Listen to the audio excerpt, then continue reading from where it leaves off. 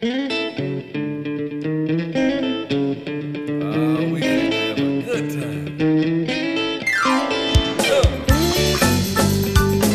This podcast is presented to you by Passion Church, the DeSoto County campus, the fun church in Horn Lake, Mississippi. For more information, visit us at www.mypassion.church. Well, come on, help the people. Said I know you came to praise him. You matter. Welcome home. Well, we started the month with a sermon called The Wee Little Church. We is in W-E, not the W-E-E, Wee Little Church. But the we, meaning the we is more important than the I. Then last week, does anybody remember what we talked about? That we're a warm, fun-loving family. That the church is a family. And so this week we're going to continue, and like I said, today's message is called Home is Where the Heart Is. Church is a home. How many remembers your first place of your own? Some of you haven't had one yet, I don't think, but when you paid the rent, when you had your own place, I remember the summer of 1985. I'm dating myself here. I went to 1 year of junior college, but I was lovesick for my high school sweetheart, so I moved back to Memphis, and I was the only one in my family in Memphis. Didn't have any money. I had a 1977 puke green Datsun B210. Have you ever seen a Datsun B210? Not a lot to brag about. Does anybody even remember the brand Datsun? Some of these guys are, what, Datsun? What is that? They turned into Nissan or something. But anyway, I drove up here, found some ad or something. I don't remember how I found it. But I signed the lease. Well, there really wasn't no lease, but I moved in with a guy that had an apartment for $60 a month rent. That should tell you something. It was a one-room efficiency, and it was on Cleveland and Jefferson Street in Memphis.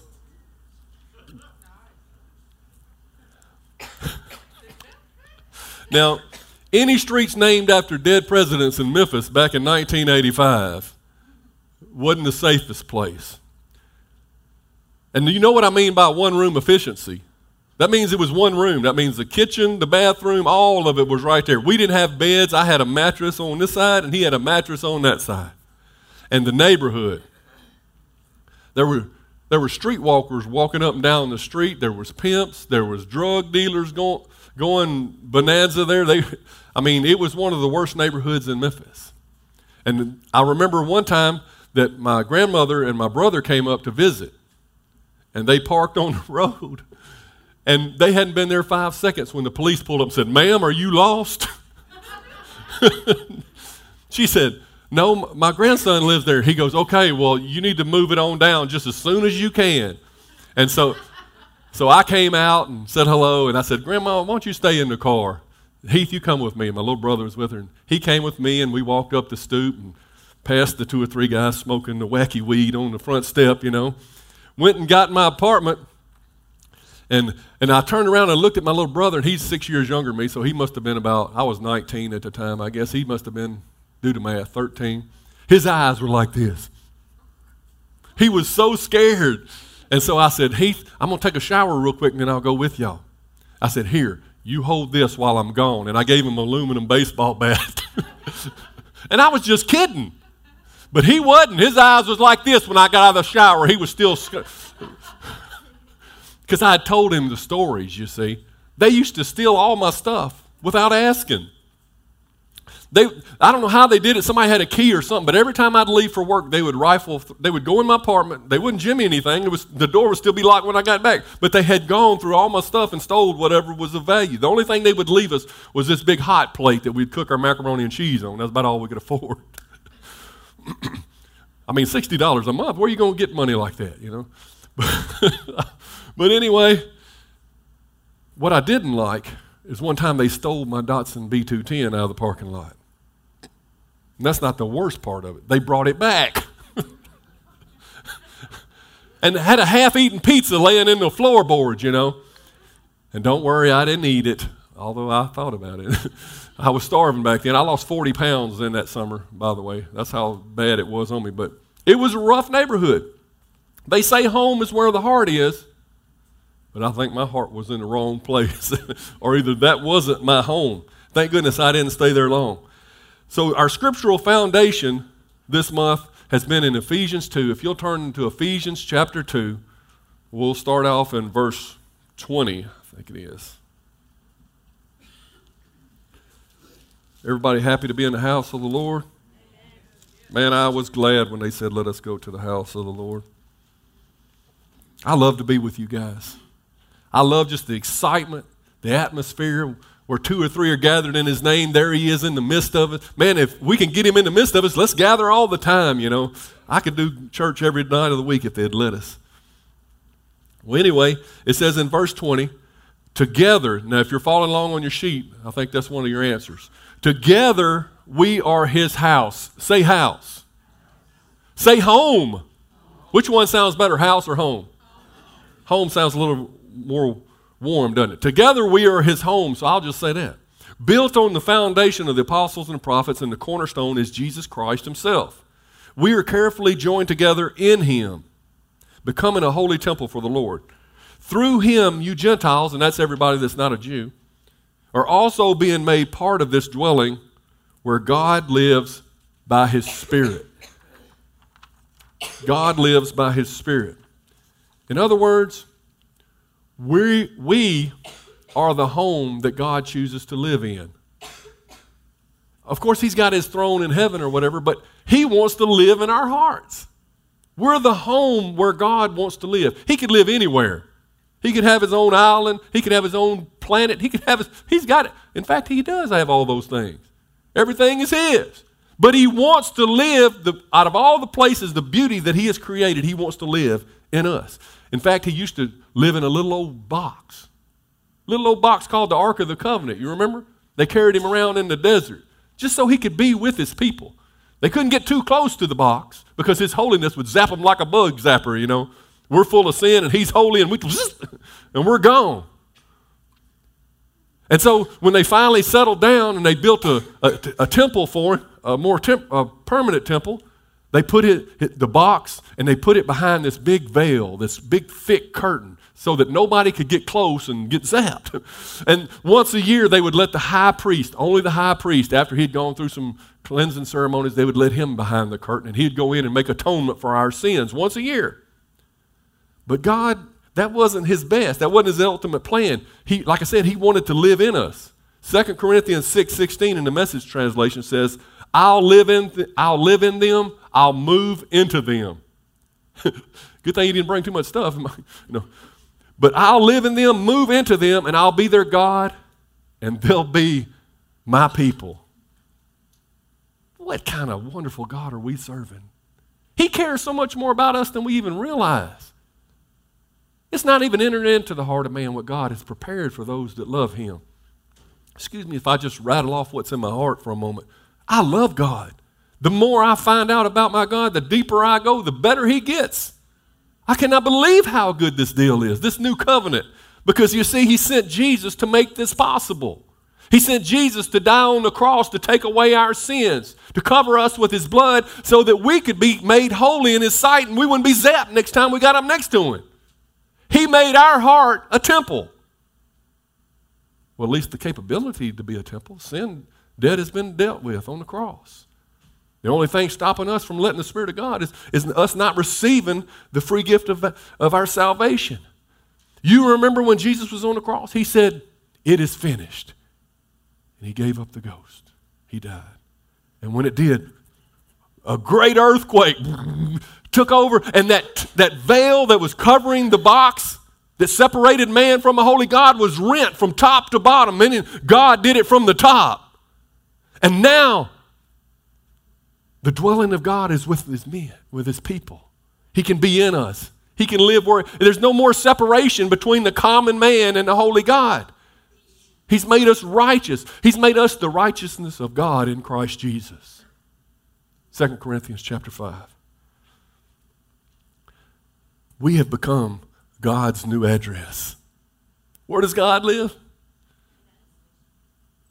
What's your address? Where are you at? Right now, he's living in 983 Goodman Road. That's where we are.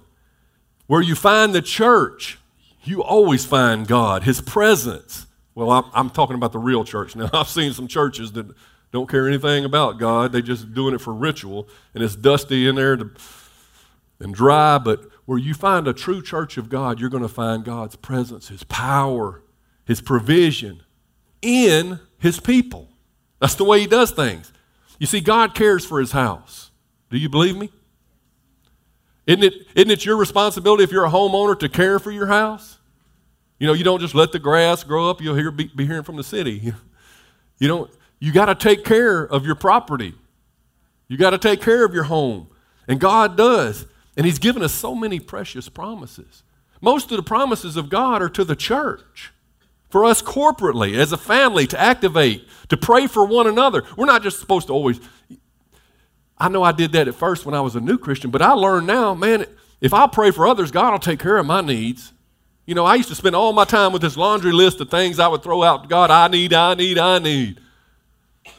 But it says pray with all prayer and supplication in the Spirit, watching thereunto with all perseverance and supplication for all saints. In Ephesians chapter 6.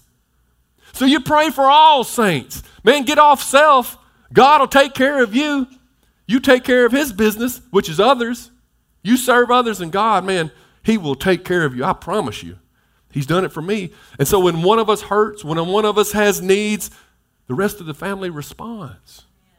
We don't just let people go through stuff. You shouldn't go through hard times and sad and all alone by yourself. That's what the devil wants you to do. If you're not used to being in a loving church, then let me give you a hint. Don't hide things from your pastor. Don't hide things from your brothers and sisters in Christ. Now, I'm the pastor, and sometimes I can be there for everybody, but sometimes I can't. That's just one of me.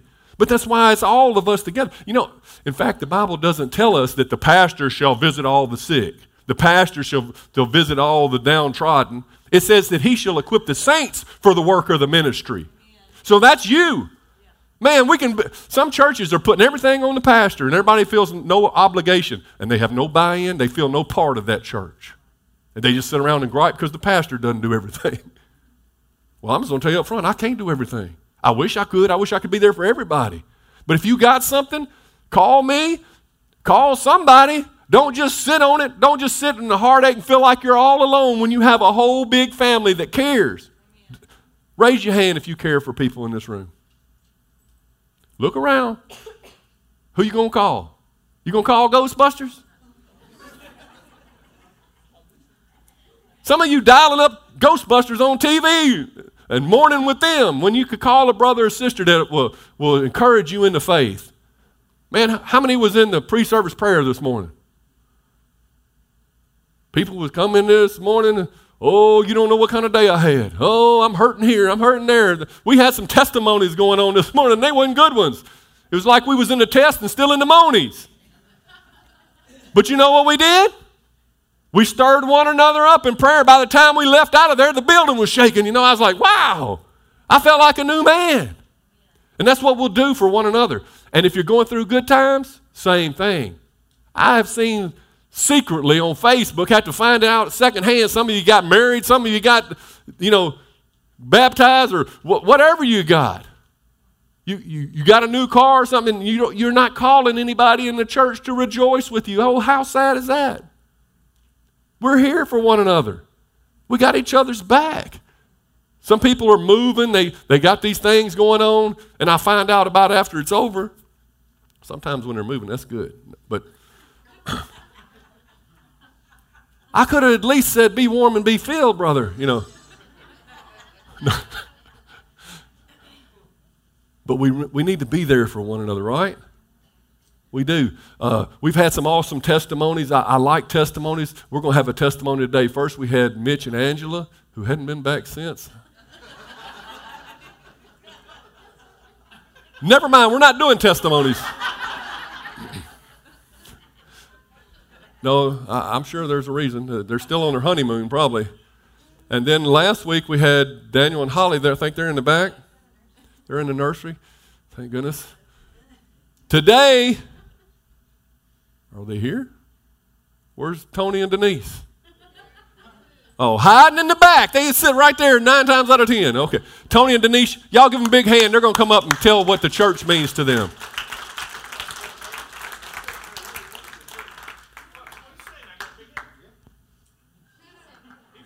I was hiding behind Chad's big head. I'll go first. Whatever you want to do. All right, well, why I love this church is because it saved my life. Not necessarily physical being and all that, but spiritually, because we'd been going to a church and we were serving. We were youth ministers when they let us be how we wanted to be, but I wasn't happy. I didn't feel the presence of God. And one Wednesday night, a guy was working. He said, "Hey, can you come over and play bass with this guy playing piano?" And it's just him and Richard playing drums. I said, "Okay, whatever." I thought, we'll be up there doing how great they are, something like that. No, this was Javon. Y'all know Javon, been here. All of a sudden, Javon looked at me. He goes, "It's like this. Do, do, do, do, do, do, do." And he started jamming on the piano, and Richard started going. So I started playing bass. I said, "Hey, this is a good groove. I like this." So going to the service, Javon's getting into it. Praising the power down. He's getting off into it. He talks walking off because the altars, and I'm over here still, do, do, do, do, do, do, do, do, scared to death. And then I look up, and Richard looks at me, throws his sticks down, and goes, "Hallelujah," and starts doing an Indian dance around the church, screaming. And I'm still over there going, do, do, do, do, do, looking down and all that. And then, it was kind of weird. It scared me. It kind of freaked me out because I wasn't used to that. I was used to kneeling and praying and doing what that little booklet said. And so they said, "How about a Sunday morning?" I said, "Well, I've been playing 12-string, but the priest don't like the guitar." And he said, "It's not really scriptural." So, okay, I'll do it. Richard and Gary Wilson and Guy take me into a hot water heater closet. And I said, "What are we doing?" He said, "We're going to pray." So I sit down and started, "Our Father who art in heaven." And all of a sudden, we just talk about the hallelujah. It's pitch black in here, y'all. I got my hand on the doorknob, one eye open, like that. Because I was getting scared. I never heard nothing like that. But you know what? I'll be honest with you.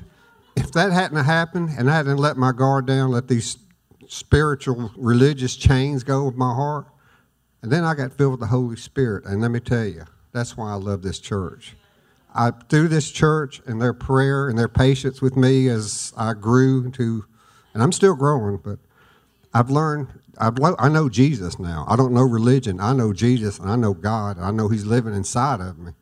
And He's bringing stuff out of me I never knew was in there. And I just love this church because there are real people here, and God's in this place. And if you ever hear Him praying in tongues, don't freak out because there's power in it. John, you got it a few weeks ago. Is there power in the Holy Spirit? Absolutely. So anyway, if you have this church will teach you about God. And if you don't learn, God's here. I'm telling you, God's present. This church has been through some knocks, hard times, and we're still here. We're still here. Matter of fact, I got baptized at the old church, the one that Buddy Davis started. I got baptized in that baptism. I was 42 years old. And it changed my life. I know God now. I know Jesus now. And I know the Spirit of God, the same Spirit that raised Jesus from the dead, is right here inside of me. And He's not through with me yet. And me and Denise, we're going to do some great things for God. So anyway, we love each and every one of you. And never feel like this isn't your family, because these are all my kids here. And Guy's my brother. We've been together for 20-something years. Not always in love, but, we're working on it. So anyway, just thank y'all, and we love you all, and I think you're all in the right place.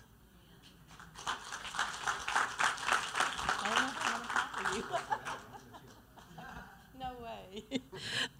When I was asked to tell you why I love my church, I said, I don't know what to say. I just love y'all. I just know that, And so he goes, well, come from the heart. So I went to the Bible because that's God's word, right? And I went to my favorite little chapter, the 1 Corinthians chapter 13, and I read that. And I said, God, that's what my church is all about. Love is kind. Love is togetherness. Love is relationship. Love is family. Oh, in verse 7, chapter 13, verse 7, it's our church. It's totally our church. And in fact, I'm going to read it. Yeah, I got to read it. Love bears up under anything and everything that comes. It's ever ready to believe the best of every person. Its hopes are fadeless under all circumstances, and it endures everything without weakening. To me, that was my church. That's this church. That's us. That's us together. And if you get involved in this church and you put your heart into this church, oh my gosh, your love would so change. I mean, it's all here. Love is here. God is here. This is it. You can come to any of us. I can come to any of you. I've had problems. I fell alone. And when I fell alone, I had somebody hold my hand and said, God loves you. And I do too. You know, and sometimes that's all you need to hear, and your whole life changes. And that's why I love my church, because that's what we're all about. I wrote some things down, and it says, my church is a gift from God. And that's what I feel about this church. Y'all are all gifts to me. God gave you me. God gave me to you. And I need it. I need my church. I need the people. I love you so much. My church, which is a family, has always been beside me in good times and bad times. And believe me, I've had some extremely bad times, but I've also had some extremely good times. And I would not pull out of anything if I didn't have you to help me through. The prayers, the encouragement, you know, we're all in this together. And that's why I love my church. The church shares the joys in our life. They make you feel like you're the greatest person in earth. You know, just give us a chance. They don't look on your wrongs. They build on your rights. Church, getting involved in the church. Oh, my little children, they're all mine, y'all. You know that, right? But they're my children. And they'll come and they'll hug and just tell you what a great person you are. They see, you know, they don't see you. They see love. And you have people back there that want to do good for you because they've enjoyed, you know, working with you or being with you. I mean, our relationships grow so strong. And that's why I love my church.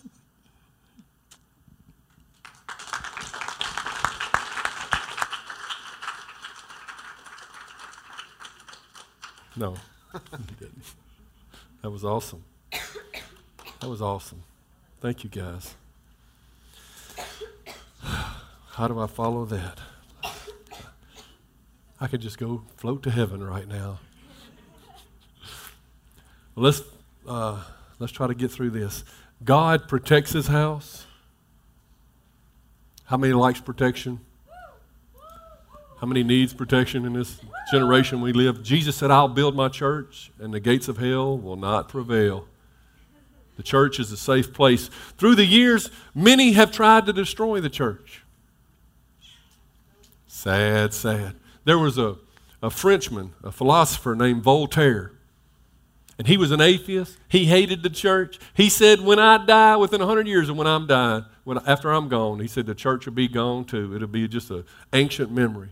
But after his death, the Geneva Bible Society bought his house and used it to distribute Bibles. Say, he gone. He gone. But the church ain't gone. He gone. He gone. They come and they go. But the church remains. The church has, and it will outlast the kingdoms. It'll outlast the attacks, the armies, the assaults, the threats, the calamities, the disasters. We faced a lot of those things, but we're still moving on. You know, we're still moving on. Because the church is not protected by a man. It's protected by God Almighty. And if God be for you, you ain't got much to worry about. There's nothing on earth as strong and secure as the church. It's our home base. You remember when you used to play hide and go seek when you was a kid? You always wanted to get to where? Home base. Because once you got to home base, you were safe. Nobody could touch you. And then when they wasn't looking, you'd run out again. And that's kind of like what the church does. God provides for his house as well. And the way he does that, God provides for his people that they may provide for the house. And that's what Kirsty was saying. You know, all this doesn't happen by accident. In 2 Corinthians 9, verse 10, it says, "For God is the one who provides seed for the farmer and then bread to eat." So he gives the farmer some seed. And what if the farmer doesn't plant the seed? He don't have any bread to eat. But he gives seed to the sower, and then the farmer plants the seed, and then there's a harvest, and he has bread to eat. In the same way, it says he will provide and increase your resources, hallelujah, and then produce a great harvest of generosity in you. So what happens if there's no generosity in you? Then he's not going to increase your resources. Am I telling the truth or just preaching real good? It says, yes, you will be enriched in every way so that you can always be generous. And when we take your gifts to those who need them, they will thank God. So God gets the glory. In other words, whatever God can get through you, he will get to you. You set the limit on how blessed you are by how much you're willing to give. If you keep giving, you are not going to outgive God. He's going to keep giving you more seed. You know, when a farmer plants a couple of seeds, it grows up to a harvest. And he has a lot more seeds to plant. So the more you plant, instead of just eating your seed, the more you invest in the kingdom of God, the more he's going to get to you. And then pretty soon it's going to just be an awesome harvest. Now, I'm not saying everybody's going to be rich. But how many already feel rich in Jesus? That's what I'm talking about, peace. I'm rich in peace. When I lay my head on the pillow at night, I know that I've done what God called me to do. If he calls me to tithe, I'm not going to rob God of his tithes and his offerings or whatever he wants from me. It's all his. I'm just a steward. In 1 Peter 4:10 in an NIV translation, it says, each of you should use whatever gift you have, whatever gift you have received to serve others as faithful stewards of God's grace in the various forms. In other words, he doesn't just give you resources. He doesn't just give you money. He gives you gifts and talents and abilities. Some of you don't even realize that yet. I've seen, that's one of the best things about being a pastor, when you begin to tell them what God has done, and they say, well, I can't do nothing. I've never done nothing. People always told me I would never be this, and I was voted most likely not to do this and that. And they go on and on about how they have nothing. But then when they begin to find themselves in Christ, they begin to say, well, I can do this. And they say, well, let me try to, I'll just work in the nursery, and like that's no big deal, working with God's precious children. And then they go in there and they say, hey, I've got a gift for kids. Or, hey, I've got a gift for greeting people at the door. Hey, I got a gift for ministry or this or that. And hey, I've got a gift for working the computer. I can do that. And you begin to discover, and we see people just blossoming everywhere. Our finances, our gifts and abilities, they're all to sow into the church. Like I said, I used to think that, well, I understood I had some gifts and abilities, but I want to sow them where I want to. Well, I'm telling you, Jesus is building his church. I used to argue with that. But if you've got a good church, Jesus is saying, that's why you're supposed to be planted like oaks by the living water. You're supposed to be planted. You're not supposed to be a church hopper going all over the place. You find your family and you connect with your family and you become part of the family, and you don't leave your family. You lend your resources to the family. If you're living in a house and you're making a paycheck, you're going to bring your finances into the family. You're going to give your abilities. You're going to serve. You're going to take out the garbage every now and then in a good family, right? Everybody's got something to give. Pastor Vickers says this. He says, we've only scratched the surface of amazing blessings that are ours through being an active part of his church. We've only scratched the surface. Just as there is no limit to God, there is no limit to what he can do in us and for us and through us and with us as a church. The limit is up to us. Does anybody see God as limited? He's limitless. You only have to stare at the stars for a moment at nighttime, and if your eyes could focus, you could see another one behind that one. And if it gets darker and the light's just right, you can see another one. It just keeps going. And it keeps expanding. Everything in God grows, grows, grows. It's alive. Anything that's alive is growing. And that's what I like to see. We're growing. And maybe it's just one person at a time, one family at a time. But we are growing. We're seeing increase. And that's because God is in this. And God has His people grow. God has purposes for His house. A big one's called the Great Commission. You ever played baseball? You get up to home plate. We're talking about home is where the heart is. You get up to home plate. What's the goal? It's to leave from home plate. To get a hit and leave. Now, you don't want to leave from home plate and go to the dugout. That means you struck out. But if you get a hit, you leave from home base, from home plate, then you go to first base. And the goal of the whole game is how many people you can bring back to where? Home plate. And so that's the way it is with the church. We'll leave the 99 and go find the one. We'll go into the highways and the byways and compel people to come into the house of God to be saved. We'll go into all the world and make disciples. Another thing, a purpose that God has for the church, there's so many we could stay here for weeks and weeks, but I'm just mentioning a few. But it's to be that hospital of hope that's on our thing there. We are a hospital of hope and a fire igniting the passionate pursuit of true purpose in people's lives. See, so many people are purposeless, or they're pursuing the wrong purposes. They thought it was all about getting rich or getting famous, or they thought life was about something that it's not. And so as we teach the Word of God and we encourage one another to find out what God really created you for, what is your true purpose? And if you feel like you're beat up or whatever, you come to a hospital to get care. And we're all at some place, and we all need an IV every now and then like we had this morning in prayer, right? We all need an encouraging testimony like we just had. All those things keep us built up so that we can go out and face the darkness, so that we can go out and illuminate the darkness. God has a purpose for His church, and that's us. That's us going, that's us being, that's us serving, that's us loving. It's us doing what the church does. Home is where the heart is. The world is not home. I hope you've discovered that much in life. The world is not your home. It's like this one-room efficiency. Don't nobody care for you, really. They're just hanging around, selling drugs, sex, and getting high. And then they're waiting for you to leave so they can get your stuff. Isn't that what the world is? They're best friends with you as long as you're footing the bill or as long as you're helping them move. But you ask them to do something. Home is where your heart is. And this is Jesus' heart. He prayed in John 17, verse 22. He says, I have given them the glory you gave me so that they may be one as we are one. Who's He speaking to? The Father. We know that Jesus and the Father are one. Now He's saying He wants us to be a part of that. We just brush over these scriptures like, okay. Man, if we would stop for a moment and grasp the magnitude of Him wanting us to be part of that union, to be one with God and the Father and the Son and the Holy Spirit.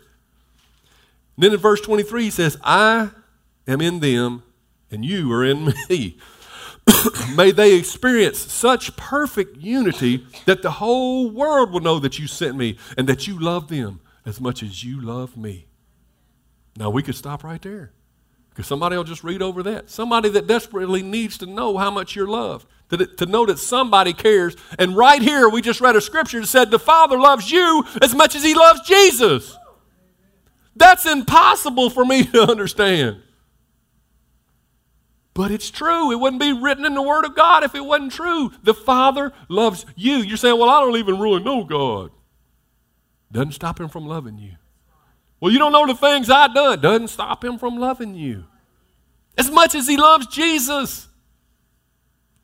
You're His child. Well, you can be His child.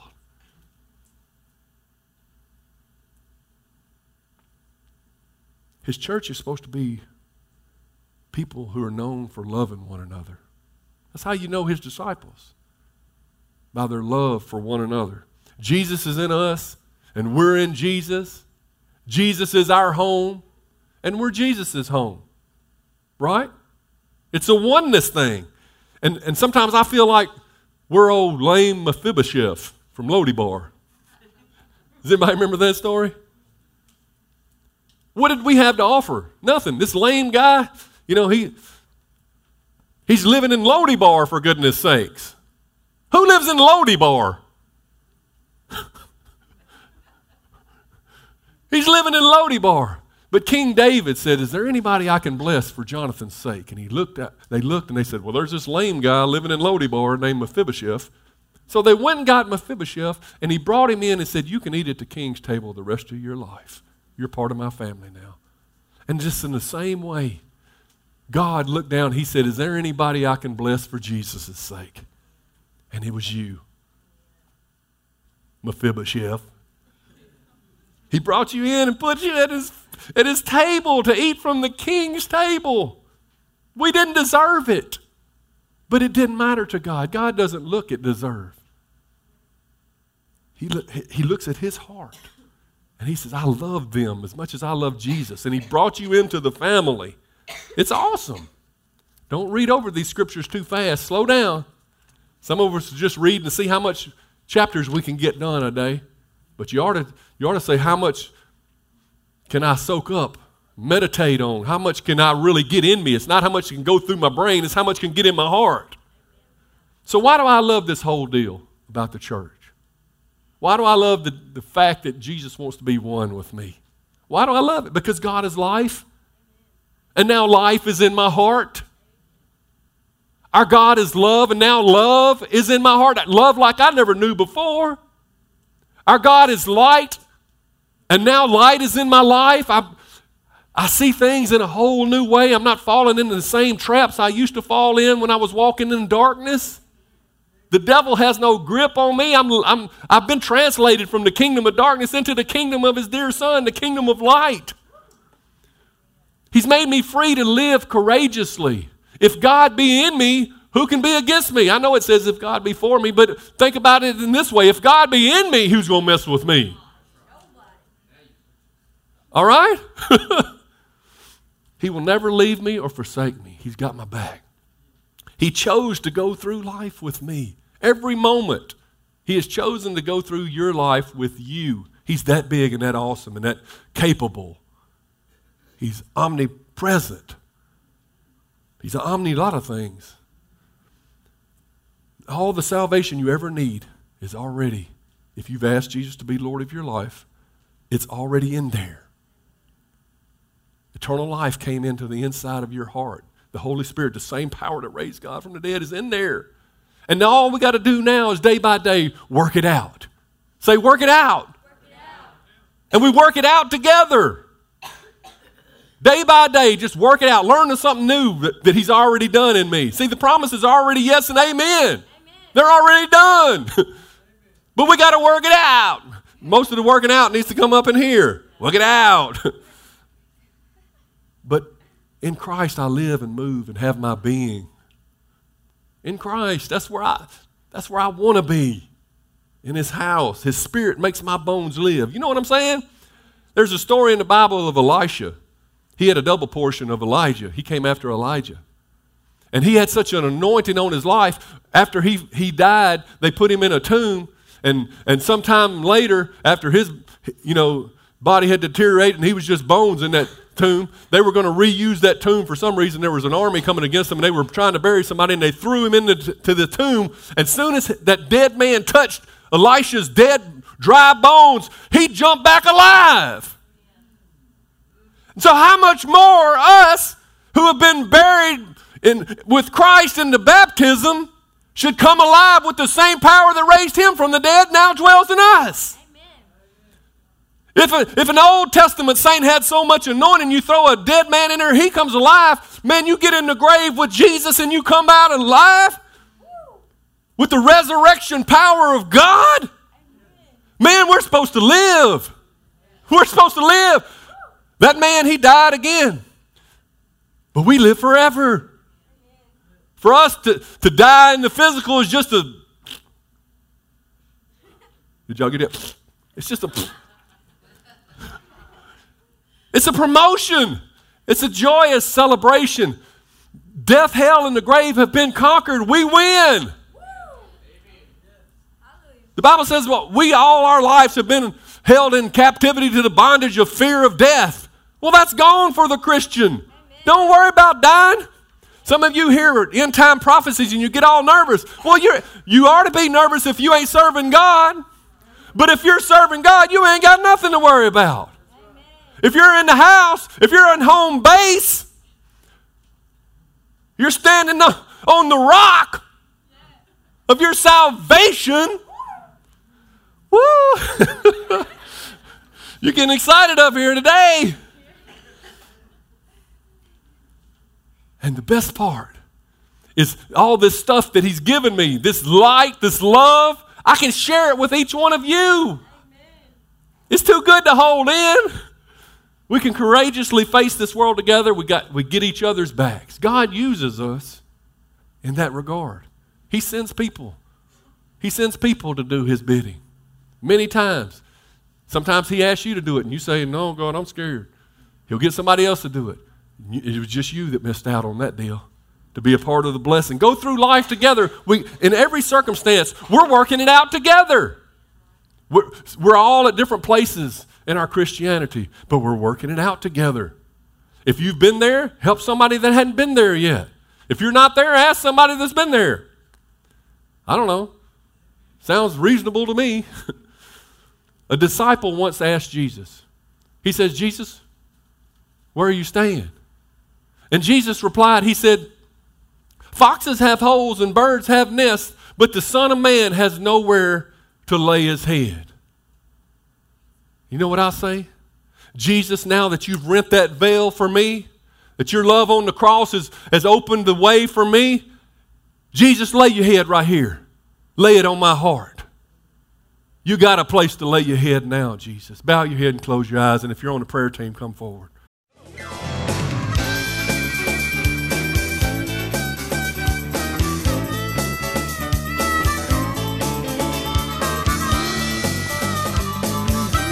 Thanks for listening to the podcast today. We hope you enjoyed it and that it inspires you to live out God's Word. For more information, visit us at www.mypassion.church.